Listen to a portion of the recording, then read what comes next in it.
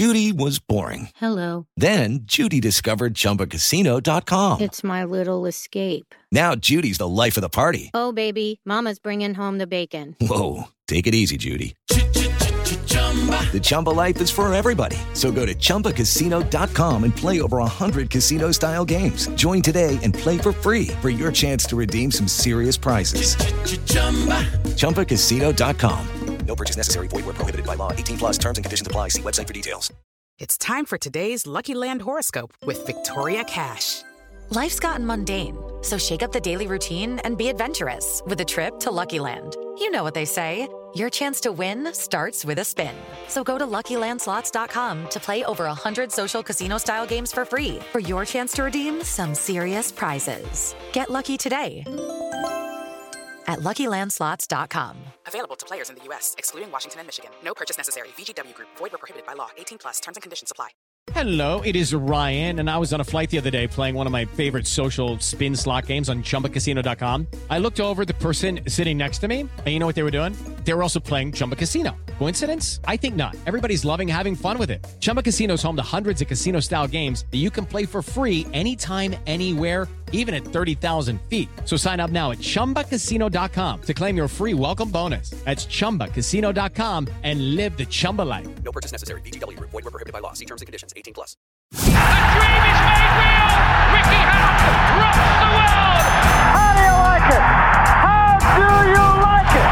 Wish I was 50 years younger and I'd kick your ass. It's over. Mamma mia, he's done it. Anthony Joshua defeats Vladimir Klitschko. Let's get ready to rumble.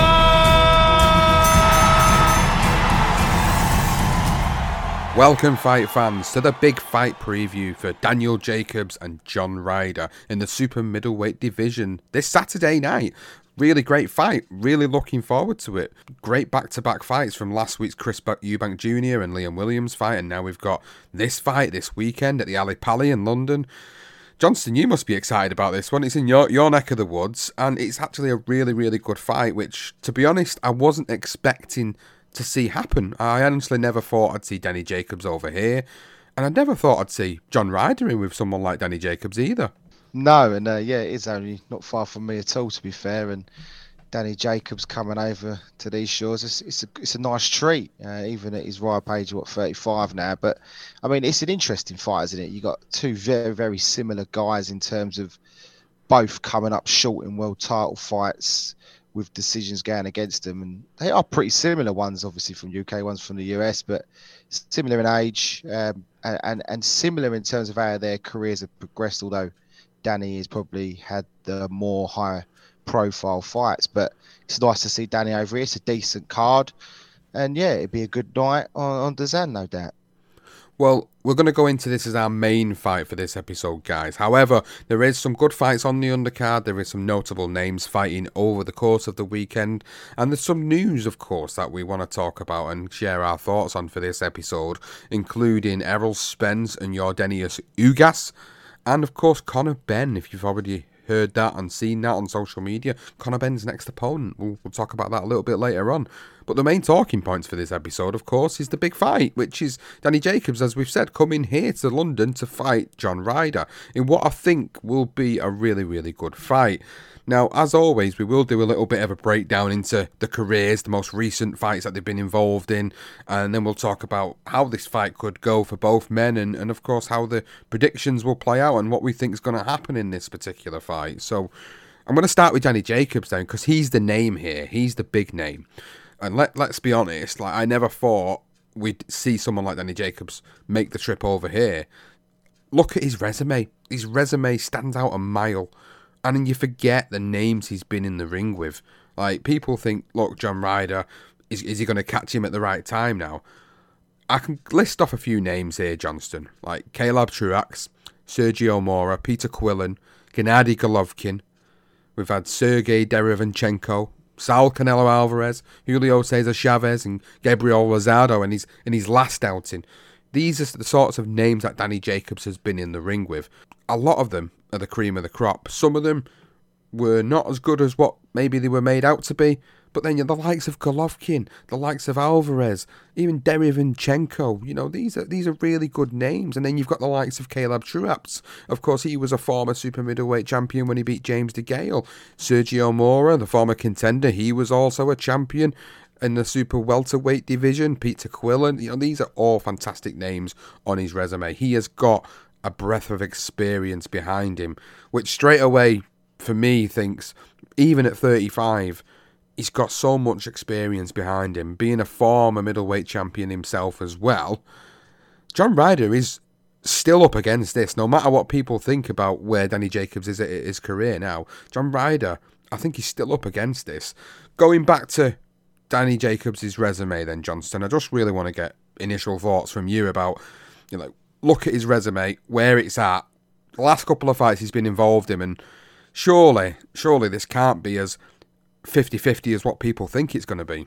I'm with you. I mean, the time I stumbled across Danny Jacobs was when he brutally knocked out Peter Quinlan. It was a stunning knockout, and that really put him out there amongst the best, if you like. It was the one time I realised that this guy means business.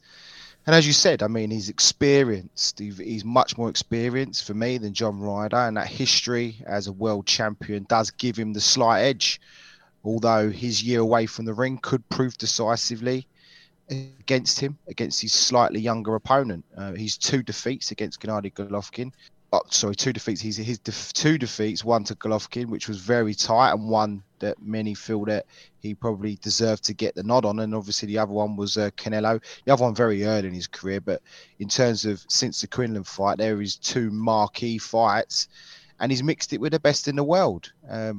However, his last outing against Rosado was a close decision, and for a change, he's the one on the wrong end of these decisions, some believe.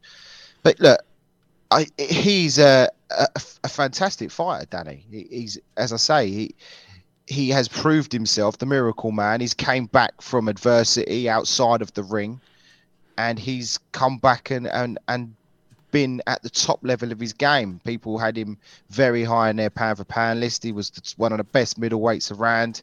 And he's proved himself. Yeah, you're right. He's 35. I think that's the one thing people are going to say maybe that's going to go against him. And he has been inactive. Maybe he is on the downslide and John Ryder has met him at the right time. But a 50-50, I don't think so. I think you're looking more of a 60-40 towards Danny Jacobs.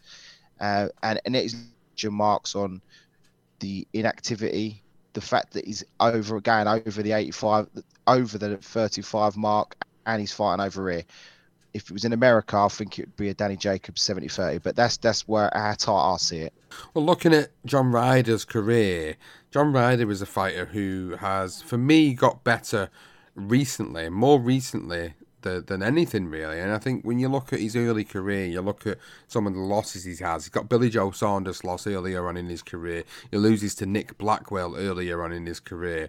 And his other loss on his record came in a really controversial one against Callum Smith, 2019. It was a very controversial fight.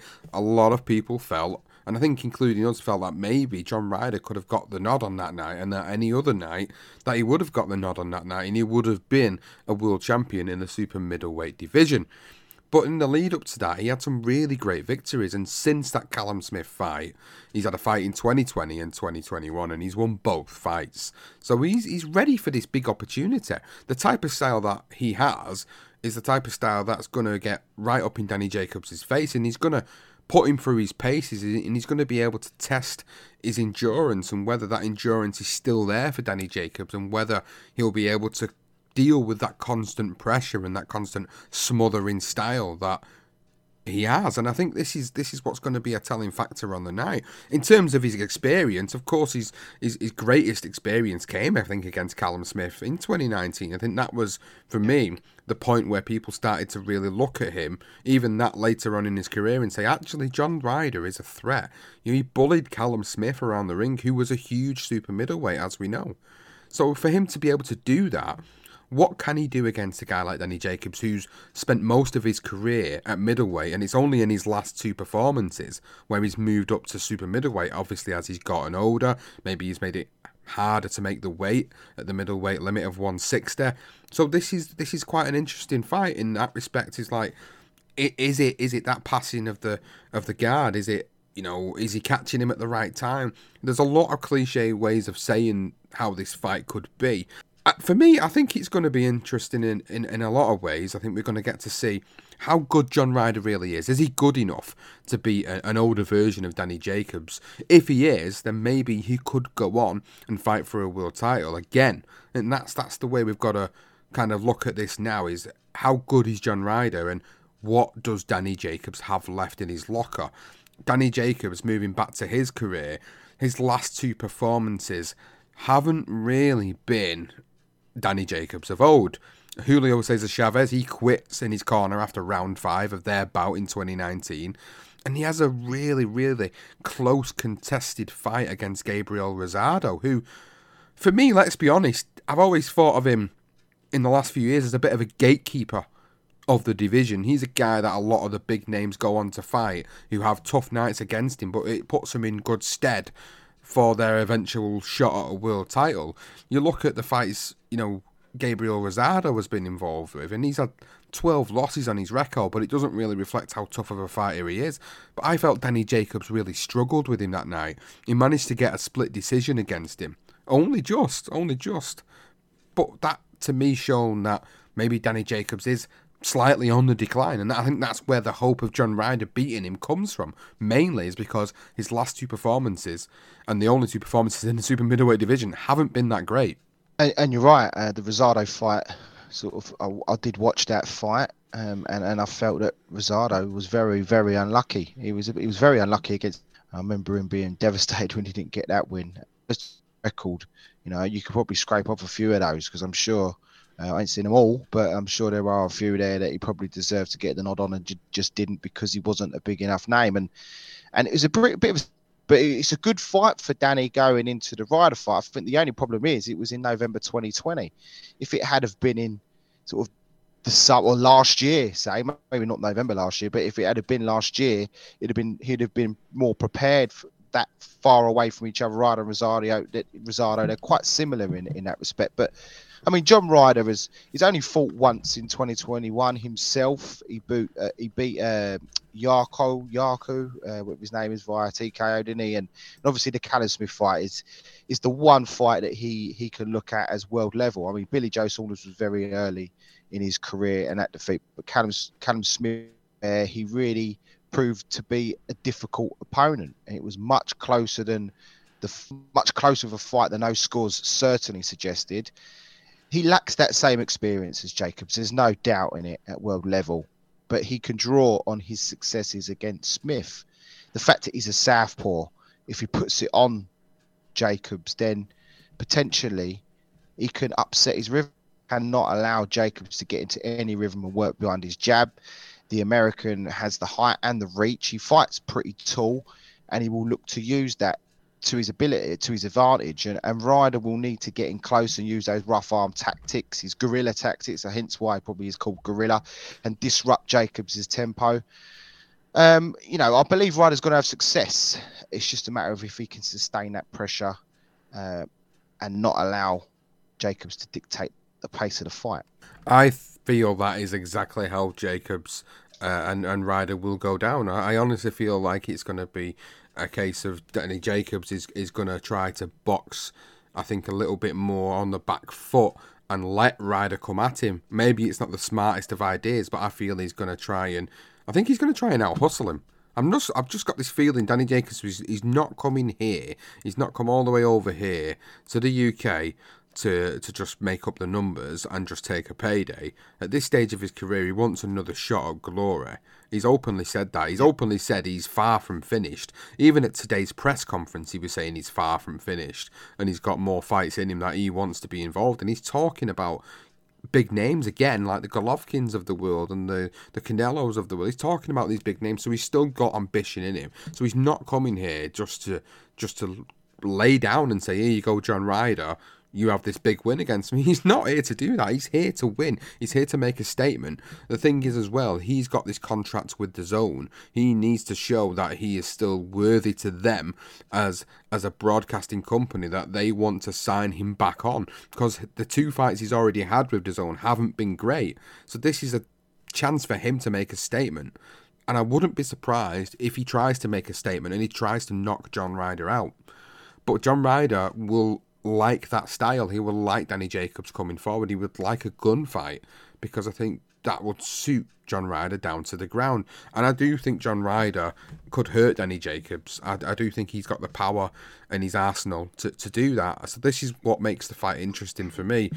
It's a little bit of a difficult one to predict, because part of me feels Danny Jacobs has just got too much experience for John Ryder, and part of me feels like Danny Jacobs will win a close decision. But the other side of me feels like maybe John Ryder has got that smothering style that won't let Jacobs work at close range and won't allow Jacobs to get any of his work off. He won't allow him to use that natural skill and ability to be able to get anything in. Yes, he will fight on the inside. Yes, he will have his successes, but I think John Ryder's really going to use that sort of Ricky Hatton style of swarming his opponent and not letting him get the opportunity to get the big shots off. And that's kind of how I see this fight going down. I could be totally wrong. I mean, we make these predictions and sometimes we're totally off the boil, but I can just envisage it in my mind as I'm talking about it. Like, I can see Danny Jacobs fighting hard on the inside, and I can see John Ryder having his successes too. But in terms of my prediction for this fight, it is very tough, and I don't want to sit on the fence. A part of me, I think I'm sort of looking at heart and head situation here. I think my heart sort of wants John Ryder to win. You know, he's a British super middleweight contender. Do I want to see him go on and have his shot of glory once more? Absolutely, of course I do. But then my head says Danny Jacobs has too much experience in his locker and will beat John Ryder on a points decision on Saturday night. And that is the prediction I'm going to stick with. I do think Danny Jacobs beats him. I do think it's points. I can't see him knocking him out. If I'm being honest, I can't see a knockout coming from either man. I can see Danny Jacobs beating John Ryder on points. That's my prediction. I am along those lines. I mean, the fact of the matter is, I mean, these guys have only ever been stopped once in their careers, and it was very early on, very, very early on. But I think they were both around the same time, actually. And yeah, I'm with you. I think the biggest question mark over Jacobs isn't the fact that if it was 2-3 years ago, I think it would be Jacobs hands down, and it would be a quite convincing points win. I think because of his inactivity, because it's over here, and because John Ryder, you know, he wants to have that shot, and this is a great opportunity for him. He's going to give it all, and he's not going to make it easy for Danny. And I'm with you where I think Danny will get down and dirty at times with Ryder. When Ryder gets in close, he's going to have some difficult situations. I just think that he's got the more experience. He's more savvy in the ring. He will be able to, when things ain't going right for him, as in Danny Jacobs, I think he's going to be able to switch things up, turn it back into his favour if it isn't. So, you know, I don't think anyone's really going to hit the deck. I think someone might get hurt at some point, but that's about all I can see. I can't see anyone getting knocked out. All I can see is a tough fight. I think Ryder's going to give it all he's got. He's going to try and get in close. He's going to try and swarm Danny. Danny will pick his shots off, and you know, he's going to be successful. He's going to push Ryder back at times. Ryder's going to have a second think maybe, and then those couple of rounds with the rounds where Danny really starts to dictate the pace and the rhythm, and then from there Ryder might come back again. But I can't see beyond Danny Jacobs taking this as a UD. There might be a close card in there, but I do believe that Jacobs is just a cut above John Ryder. Well, we'll find out on Saturday night. That's the headline event. But it's not the only fight on the card that I'm quite interested in seeing this weekend. I'm interested in seeing Felix Kashbakel 14-0 against Magomedov Madaev in what I think will be a very interesting clash for the vacant WBC International middleweight title. A little bit of talk on this one, I think, Johnston, because we've seen the progression from Felix Cash. The progression has been quite I wouldn't say extraordinary, but I think very impressive, I think, are the words I was looking for. Over the past 3 to 4 years, I've seen him in some really, really good fights against some really good operators in the division. And I honestly think Felix Cash has got the ability to move to world level. That's my honest opinion, hands down. I've looked at the fights he's been involved in, and I've watched his career for quite some time. I think even very much from the day one I watched his career. But as he started to move into sort of 2017, 2018, this is where I started to see Felix really step on the gears in terms of the level of opponents that he was involved in. And in particular, over the last 2 or 3 years is where he's had the likes of Jack Cullen, Jason Welborn, and in his last fight, the victory over Denzel Bentley was very impressive. Within 3 rounds. That was an impressive victory for me because Denzel was also undefeated, and Denzel was also a guy that was being hyped as a fighter that will move on to European and potential world honours. Now, the fact that Felix Cash did a number on him and collected that Commonwealth and British middleweight title in the process, I think for me was quite impressive. Now, Felix obviously already had that Commonwealth, but when he won that British against Denzel, for me, this was a really impressive moment in his career, and it made me feel like he is ready for that step up. He has beaten the best that the middleweight division has to offer at this level, and now he's got an opportunity to fight an opponent who's 15-0 with 2 draws on his record, who has got a really, really good record. I'll be honest, I don't know a lot of the opponents he's been involved with, but I can see from his resume that he has fought about 3 or 4 undefeated fighters across the course of his career, and he isn't a mug. That's what I'm trying to get out here. He isn't a mug. He isn't somebody who's come over to make it easier for Felix. This Madaev is also here to try and get himself a future shot in the middleweight division. So this is going to be an interesting fight. The one notable thing about Madaev is that a lot of his fights seem to go the distance. That to me means that, is he a big puncher? It's difficult to tell because we don't share the ring with him, of course. But when you look at his resume, you look at the fights he's been involved in, and you look at the fact that a lot of them do go the distance, and Felix Cash seemingly has the power to dispatch of his opponents. For me, I think Felix takes this. I think he does. I think he does another impressive performance. Whether it goes to points or whether he stops Madaev, I think Felix puts on another display, probably steals the show, maybe, and makes us feel that maybe he could go on to world honours in the middleweight division.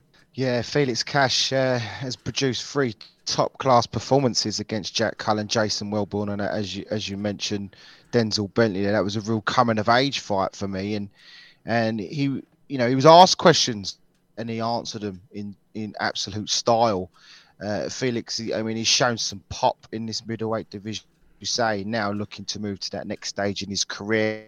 Well, he's shown that in those 3 fights in particular, and then Madaev, the Russian guy, however you want to call him. I mean, he's never fought outside of Russia, but we can't really use that to a disadvantage because, the Russian circuit is a lot like that Mexican circuit. It's very tough, very rough, and to come through that without a loss on his record is some going. The fact is that he's willing to travel over to England and face Cash. It actually shows that he's got something to. He cannot, and I repeat, he cannot be overlooked. And if Cash goes into this fight with that same attitude as he did against Bentley, then he should have enough quality to overcome the Russian.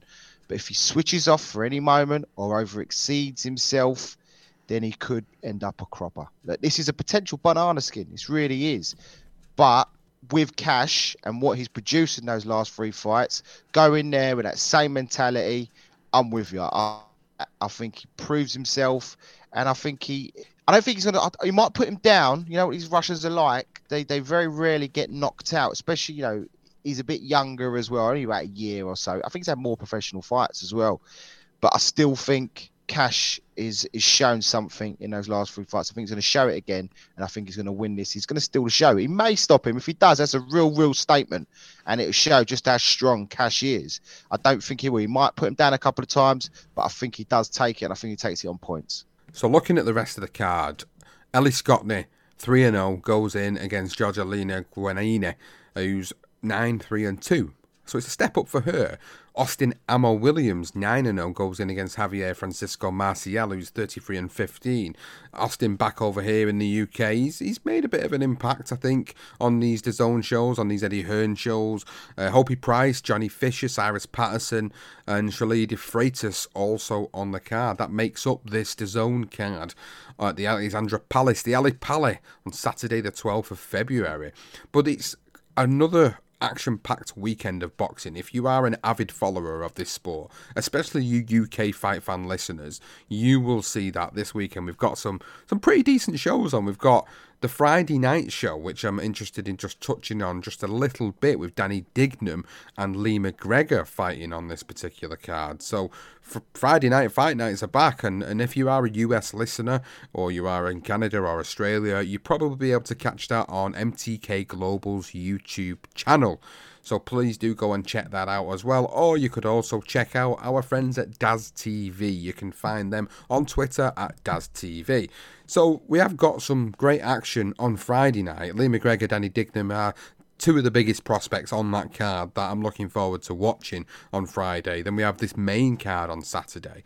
But there are a few notable names actually on the undercards of a few other shows in the UK that I thought I'd like to bring to the listeners' attention. So we've got Billy Allington fighting Jamie Robinson for the vacant English super lightweight title at the Brentwood Centre. Liam Wells is on that card. Boyd Jones is on that card.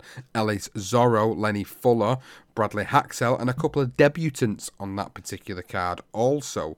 But then we look to Sheffield and Cash Ali. Yes, Cash Ali was the same Cash Ali that bit David Price in the ring a couple of years ago. I think everybody remembers that particular strange moment.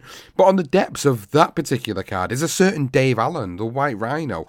I know he's been back in action since his supposed retirement. He's had 2 fights since he's come back, and he's on this card in Sheffield on Saturday night, and it just makes me ponder whether or not Dave Allen is pushing for another big fight on another card. Oh mate, I think he probably is. I mean, I'm a huge fan of Dave. He does make me laugh. He sort of had that in his head where, you know, he knew he was never gonna make it big. His aim was to get enough money to buy his house, and he did that, and he went beyond that, and he got some really big names, you know, like fighting guys like David Price. Having that wonderful knockout against Nick Webb, that was a great moment for him. He lost to Tony Yoka. He's been in there with Dillian White, Luis Ortiz. He was one of those guys that he's looking to get beat up and take him the distance and get. It's more for like your Dillian Whites to get through those fights and then push on to the next level.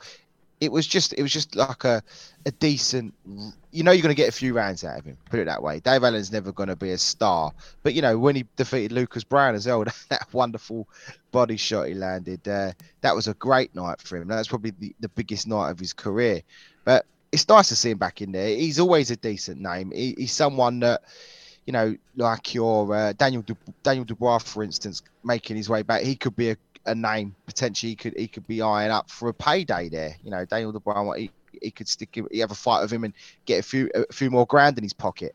It's nice to see him back. Whether he's going to take himself seriously, I'm not too sure. But you know, I'm a fan of his, and I would like to see him back on the card. He was the pay-per-view man, wasn't he, Sean? He was on every single pay-per-view card at one point. You knew that he was going to see Dave Allen on the card at some point when you used to run through all those top events. And you know, credit to him. I hope he comes back. I hope he does well, and he does get another big payday. That's the only hope for him, because he's not, you know, how old is he? He's like 29. You know, he's just under 30. He could have a couple of years in the game still, mate. As I say, it's all about making money for Dave now. Surely, I'm a bit against him coming back, if I'm being honest with you. I think the amount of punishment he took, especially in that David Price fight, was quite harrowing to watch. And we know about the effects of punches and how they can affect fighters in the years to come. And I think Dave Allen, in some respects, has been used at times as a bit of a punching bag. And admittedly, he's that type of fighter. He's open, and he came out and he retired after that Price fight. And I was like, well, this might be the right thing for him to do, because he can't go in there and take them types of punches. Yeah, he's got a hell of a chin. But that's not going to see him any good when he's 40, 50 years old and he's really struggling because he's getting early onset of CTE. You know, you just don't know what sort of damage this is causing to him. So if I'm being honest with you, I don't really want to see him fighting again. This is my opinion. If he's fighting guys that are like literally just tomato cans, dustmen, European street cleaners, whatever you want to call these guys that come over and take a couple of grand to fight the likes of Dave Allen, if he's in no danger of getting hurt, then maybe I could say, yeah, okay, you're going to make a little bit of money for yourself and you're going to continue to make a living. Then yeah, okay, but it's guys like that end up becoming sad stories. And that's the reality of it. And I don't want to see him become a sad story. You know, he's 29 years of age. I don't want to see him at 39 years of age really struggling in life. I really don't. I'd much prefer him to be the type of guy that stays behind the scenes and helps the younger fighters. And I know he is doing that. I do know he is doing that because I do have him on Facebook. And I've been a friend of his on Facebook for quite a while. And I've interviewed him in the past. And he is a really sound and nice guy to speak to. I just don't want to see the guy get hurt. I think that's more of a concern about, you know, him as a fighter and as a person going forward. That's just my personal opinion. I mean, people might disagree. Yeah. People might say he's got the right to make money, and that's fair enough. I just don't want to see the guy hurt or you know, one of these guys that's a former shell of himself at the age of 45 or something like that. That's just me, to be honest with you. It's sad because, you know, the guy at one time had the world at his feet, and I just don't think he was dedicated enough. And I think if he would have dedicated himself a little bit more just a couple of years ago, I think maybe, just maybe, we might have been talking like, you know, he could have been in more shows. He could have been talked about in a different light.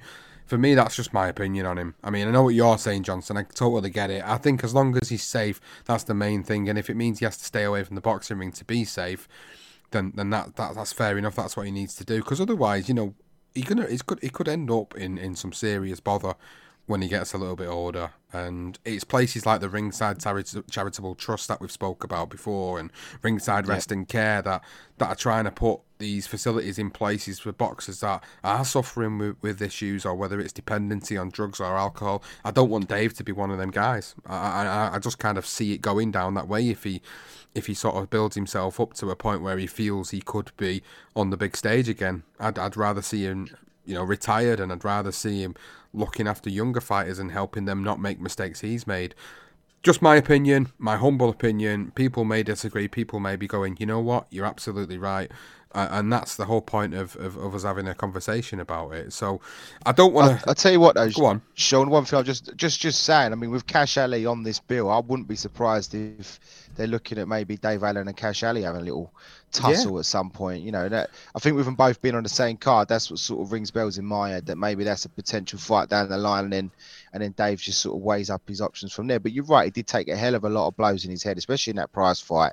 You know, his defence was his head, and heck of a chin, yes, but that's you don't want to see anyone get injured, and you're absolutely right. But if he's good, if he wants to go in it to just, you know, maybe line up a Cash Ali fight, see how that pans out, earn a few grand from that, and then if he comes through that with sort of unharmed and unscathed and potentially wins it, there's no reason why he can't, then maybe he can look further up the line and try and just get himself on a bill where he can earn himself a nice wad of cash. I think that's potentially what it is. And to the British Boxing Board of Control, they should be testing these guys, and they should be able to suggest and to agree whether that they're in a health, if their health condition is good enough to compete. So hopefully that's being done properly, and as you say, he does come through it unscathed. Because you're right, the guys that take the punishment, especially in the heavyweight division, we know because we've tried to get interviews with a few of these guys, and they're not as savvy as they used to be. They speak a lot slower. You know, the punishment 20 years from now is evident that they are unable to do certain things, normal things, and for all the will and the love we have for this sport, we do need to look after these guys. So you're right, Sean. Just, you know, that's a great point. So moving on from this, then let's go to something completely different, and let's talk about a couple of pieces of news in the boxing world that many people on social media are speaking about. And we spoke about last week about Errol Spence, Terence Crawford, the welterweight division, and it looks signed, sealed and delivered that he's fighting Yordenis Ugas in a unification fight for WBC, WBA and IBF titles all being on the line, and it looks like the 16th of April is the penciled in date. That is a fight that we were talking about where Keith Thurman could go down that line. Last week, you was mentioning Keith Thurman versus Yordenis Ugas. Errol Spence versus Ugas, I still think, is a really good fight, and that looks to be signed and sealed and delivered. So to me now, I am not complaining whatsoever because I think that's a really good fight. It's a really good opportunity for Ugas, of course, to win more titles to add to the WBA that he already holds, but it's also an opportunity for Errol Spence to solidify himself again in the division as the top dog. You know, the only other guy that essentially looks like he can challenge him, for me personally, is Terence Crawford, and that fight just seems to be, they just seem to be eluding each other, don't they? They just seem to be like the US version of Khan and Brook that end up fighting way too late, as we'll come on to next week when we have that conversation about their fight coming up. But Ugas and Spence is a great fight. I like that fight. I mentioned the fact that obviously Keith Thurman I'm sure he would have targeted that, and I'm sure that Errol Spence's team would have seen Thurman. Well, they did, because I know Errol Spence was out on sort of social media saying, like, put himself in line for a fight with Thurman at some point. But I think they looked at that and thought, well, we better jump on Ugas before Thurman does, because what that now does is if he does defeat Ugas, which I would expect him to do, no disrespect to Ugas, he put in a great performance against Pacquiao, but I don't think he's going to be good enough to beat Spence. I think Spence will get the victory, and he's got 2 titles in his hand. And unfortunately, that's the business we're in, especially with PBC fighters, where, you know, you've got a couple of titles. Now, if Thurman does decide he wants to go down that Spence route, then he will have to take a substantial pay cut, if you like. You know, the A side and the B side, you'd have all that crappy talk again. And Thurman would have to buckle down to that, because Spence would potentially have 2 world titles in his hands. So look, I think that's probably what they've looked at and decided to go with. But all in all, I think Ugas Spence is a good fight. I'm not completely writing off Ugas's chance. I just think Spence Jr. is a level above, and I just want him to be active. If he's active, he will always be a fighter that I always watch out for. There are only a certain few fighters that I will stay up to watch, and he's one of them. So it would be an interesting fight for him. I think he comes through, but it answers some more questions that I think some of us may have about him. So Conor Benn is another piece of news that has come in today. Eddie Hearn has been interviewed today at the press conference by pro boxing fans, and Eddie Hearn has revealed to them in an interview that Chris Van Heerden has now accepted an offer to fight Conor Benn on April the 16th, the same night as Ugas and Spence Jr. I think that's a really good fight for Conor Benn. We were hoping we were going to get maybe Adrian Broner or Maurice Hooker. Adrian Broner has apparently said no. Maurice Hooker is injured. The only other fighter people want to see him fight is Avanesyan, who looks to be tied up with another fight. So who else can they get him in with? Well, they've got him in with Chris Van Heerden by the looks of it. Now, Chris Van Heerden isn't a shit fighter. Like, I'm not going to be honest, he isn't a shit fighter. Like, sometimes we can sit there and say, oh, well, they're just spoon-feeding him crap fighters. The last few fights for Conor Benn have been really, really good, and we've said that a few weeks ago in one of our episodes when we was covering Conor Benn. I think it was in the award show for 2021. We were talking about how much he has improved. For Van Heerden, he hasn't been as active as what maybe we would like to have seen him active. His last fight was against Jaron Ennis. It was in 2020. It ended in the first round because of an accidental clash of heads, a cut to Van Heerden's head. So he hasn't fought in, 18, 19, 20 months. So yeah, he's been inactive. Conor Benn has been active, so straight away it screams alarm bells that this could be a good fight for Conor Benn to look good again. But Chris Van Heerden presents a different challenge. He's a southpaw fighter. He comes with that wealth of experience. You know, the defeats on his record, if you look at who has beaten him in his career, one of the names in 2015 was Errol Spence, when Errol Spence was coming up through the division. And that's one of the particular names. And then the other name earlier on was Nikola Stefanovic, who... yeah, obviously I don't really know much about Stefanovic, but I think the fact that he has shared the ring with some good names throughout his career means that if Conor Benn gets in the ring with him and does a number on him the same way he did against Chris Algieri, it just rises the stock of Conor Benn even more, and it makes people feel that maybe he is ready to start challenging even greater fighters in the welterweight division.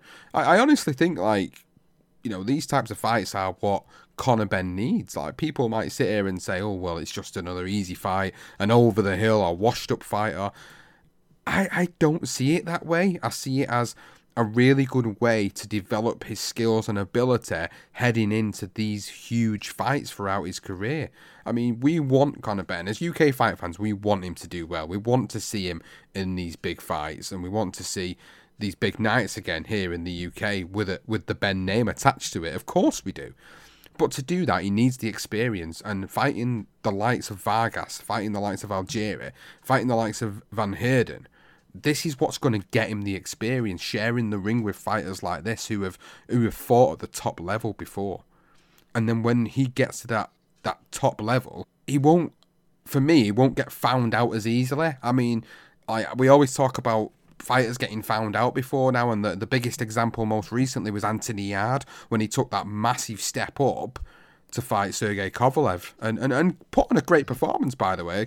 But he didn't have that experience that he needed. He needed them Lyndon Arthur fights before he fought Kovalev. If he would have had them then, and then fought Kovalev, it might have been a completely different story and a different fight, which is why I do feel strongly about the fact that, whilst Eddie Hearn does get shit for the way he does treat some of his fighters, the way they're handling Ben and the way they're pushing him through his career against these certain fighters, I think is the right way, and I think it will put him in good stead for when he does want to make that step up and that jump to the higher level of the division.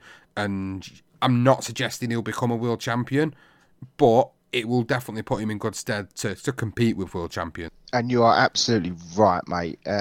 When you have guys, I mean, Yarde's a great example. He was knocking out several guys, undefeated. Stock was rising, but for those that are looking in that don't really know what boxing's all about, if you've had no tests in the ring and then all of a sudden you step into a world title fight, you are absolutely going to get found out.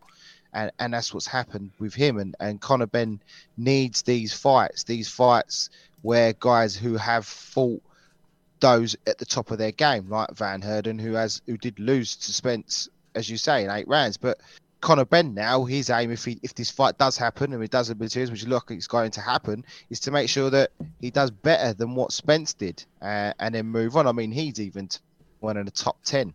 He said he'd fight Ugas next if he could. But he's leaving it to his team, and they are picking the right opponents for him.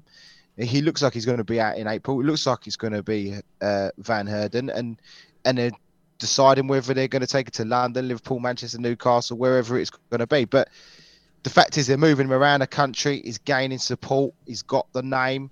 He's a lot more of an all-rounded fighter now. And I mean, we gave him sort of the domestic fighter of the year last year on his performances. And if he can do the same again, but go up to the next, if he could get a hooker fight after that, then that would be fantastic. I mean, they're talking about a catch weight with Eubank Jr. as well, which he's sort of saying is very realistic, maybe next year. I think that's somewhere way down the line. I think he needs to concentrate on pushing his way through the welterweight division. But what is good, and as you say, when Eddie Hearn gets his teeth into specific fighters, he does have the ability to direct them the correct way. I think sometimes he had too many fighters, and some fighters got a lack of attention. I think you can clearly see that Conor Benn's got a hell of a lot of attention, and the results are proving that. And when he does have that world title fight, he will be ready. He will be ready for every possible anything that happens in the ring.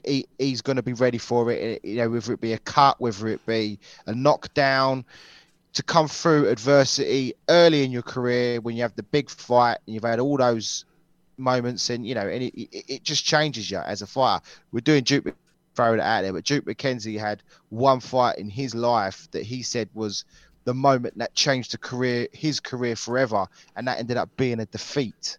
That one defeat changed his whole career, and he goes on to win an extra 2 world heavyweight titles in 2 separate weight divisions, ends up becoming a 3-weight world champion. Just the point is that even if he loses, it's still no biggie. You can learn a lot from that as well. Well, Duke McKenzie certainly must have put on some weight from his days, because he was a 3-time champion, but he definitely wasn't a heavyweight champion. Johnston, that was an absolute pearl. Did I say heavyweight? Of a moment. Again, I love it. Did I say heavyweight? Yeah, you said world heavyweight champion. Duke McKenzie. Freeweight world champion. I'll tell you what, if Duke listens to this, I mean, I've had him on the podcast recently. If he listens to this, he's going to be like, Jesus, Johnston. Slip of the tongue. Yeah, definitely. Definitely slip of the It wouldn't be an episode. Freeweight world champion. It wouldn't be an episode without a slip of the tongue. Absolutely wouldn't be an episode without it. Anyway, moving swiftly on to the final piece of news that I wanted to discuss in this episode, Johnston. Again, another bit of news regarding the Canelo Circus. So the Canelo Circus marches on. Now, reportedly, there's a close deal to agreeing an Eddie Hearn signature with 2 fights in mind, with the first one being Dimitri Bivol on May the 7th, and then proceeding forward to a September 17th date for the trilogy with Gennady Golovkin. What do you think about that? Okay. Yeah. Bivol. So Canelo Bivol is the first one, you're saying? Yep, Canelo Bivol, the first one. It's not been signed, sealed, and delivered. And then the trilogy with Golovkin. Okay, so that's an interesting one. I mean, if he was going to fight anyone, I would have always picked Bivol. We've always said that because Bivol isn't the biggest of light heavyweights, and you know he could potentially fight a super middleweight himself. So I'm not surprised they're going down that route. And Bivol, although I still think he's got a hell of a lot of potential, he just hasn't been able to prove it. I think good luck to him. He's going to get a fantastic paycheck. I prefer that fight for Canelo Bivol to Makabu. So if that's going to happen, then that's terrific. I wish Bivol all the luck in the world. It would be interesting to see what Bivol does because, as I say, I do rate him as a fighter. I just think he goes through the motions. If he does that against Canelo, then he's going to get found out. But I think that's definitely the more logical step for Canelo then, rather than fighting Beterbiev, because Beterbiev is just a monster. And then the trilogy of Golovkin, great. Look, it's 2 big fights again for Canelo. He'll probably have one more in there at some point. He tends to like having 3 fights a year. He'll stick one in at some point just to the body, if you like. But if that's what we're getting from Canelo, 3 fights, 2 massive fights, and 1 just sort of tune up, then I'm happy with that. If it comes off, then brilliant. I'm happy with that, Sean. What about you, mate? 85 million quid on the table as well. $85 million on the table for him. So another massive deal for Canelo. 2 great fights. I'm not so sure he'll take a third one though this year. With them 2 fights, if they are lined up, if they do sign that as a 2-fight deal, and they're the fights that they end up with, I don't think he's got a reason to need a tune-up, to be honest with you. I mean, I think he could go straight into the Bivol fight and then straight onto the Golovkin fight. I think he's at that point of his career where he can do that now. He doesn't need to take any additional fights in the interim. I mean, if he was told that he was going to lose a title as a result of it, then maybe he would take a third fight. But I don't think he needs to. But it's great news for fight fans. Don't need to. No. It's great news for fight fans. He don't need to. I think he will. But yeah, it is. It's brilliant. I don't think he needs to. But I just think he wants to. He tends to. It's a pattern he's forming. But and then I suppose with the way the dates are going, probably might be a bit of a squeeze to get the third one in. But yeah, big money, mate. Big money. Big news, big money. It's great. I mean, people are getting a little bit antsy about not seeing the David Benavidez fight, but then David Benavidez, could he fight Caleb Plant or could he fight Charlo? I mean, there is other fights out there for these guys. I think it all really depends on how Canelo manoeuvres, doesn't it? As opposed to how everyone else ends up moving their pieces on the chessboard. A lot of it does revolve around him. And if these are the fights that we're going to see, then obviously it gives the option for the Benavidezes and the Plants of the world and the Charlos of the world to sort of move around and start to look at where things go for them next. But if it comes off that way, then yeah, I'm happy with them 2 fights. Personally speaking, I like the Bivol fight. Bivol was super middleweight, so it's not a stretch for Canelo to move up to fight him. And then obviously the Golovkin trilogy, I think everybody's probably wanted to see that. Yeah, Golovkin's a lot older now, don't get me wrong, but do I still want to see it? Yeah, I think Golovkin's still got enough in the tank to give us one hell of a fight and give us one last hurrah against Canelo. I think there's definitely a lot of potential for 2 great fights of the year out of them 2 fights alone. So I'm happy with that. Does that mean Golovkin that gives him an opportunity to fight Eubank Jr. as well? I wonder if that's something that could, while Canelo fights Bivol. It's a good point. Yeah, it could happen. That could happen in May. I think, what are we now? February? That's enough time, I suppose, for Eubank Jr. to be ready for a fight with Golovkin. There's no reason why that couldn't happen. No reason. Yeah, he can find his pen. Yeah, if he can find it, he needs to go and have a search around his house or his apartment in Dubai. I think he needs to go and have a look at finding that pen first before we can talk about having that fight. But yeah, no, that's a good point. Let's see what happens anyway. But that's probably the three big pieces of news that I wanted to put into this preview episode. I'm sure we'll get more as the next few days come on, and when the reaction show comes at the start of next week, there'll be more stuff to be discussing as well in the reaction episode. You're not with us for the reaction episode next week. We will have a guest on. We will have a guest on for that, but I'm looking forward to seeing how the fights go down this weekend. So fight fans, if you've enjoyed listening to this episode and you've enjoyed our interpretation of how these fights are going down this weekend, then do let us know on social media at BTR Boxing Pod on Twitter and BTR Boxing Podcast Network across all social media platforms, including the Sports Social website. Please go and find us on the Sports Social Podcast Network website as well. And if you've enjoyed listening to this, please do go and let us know on Apple Podcasts by leaving us a rating and a review, because it does truly help us. That's everything for this episode, and the final thoughts from both of us are really about the headline event, which is Danny Jacobs and John Ryder, and how this will play out. We've both predicted that Danny Jacobs will come through this fight, but will the Gorilla give us one night to remember in the sport of boxing? You'll all have to tune in on Saturday night to find out.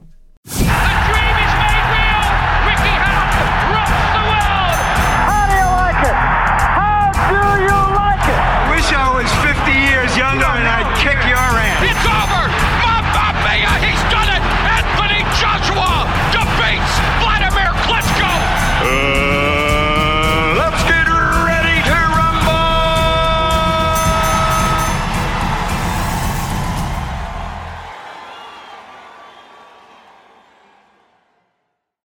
Sports Social Podcast Network.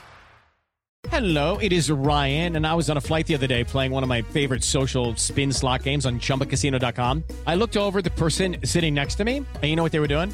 They were also playing Chumba Casino. Coincidence? I think not. Everybody's loving having fun with it. Chumba Casino is home to hundreds of casino-style games that you can play for free anytime, anywhere, even at 30,000 feet. So sign up now at ChumbaCasino.com to claim your free welcome bonus. That's ChumbaCasino.com and live the Chumba life. No purchase necessary. VGW Group. Void where prohibited by law. See terms and conditions. 18+.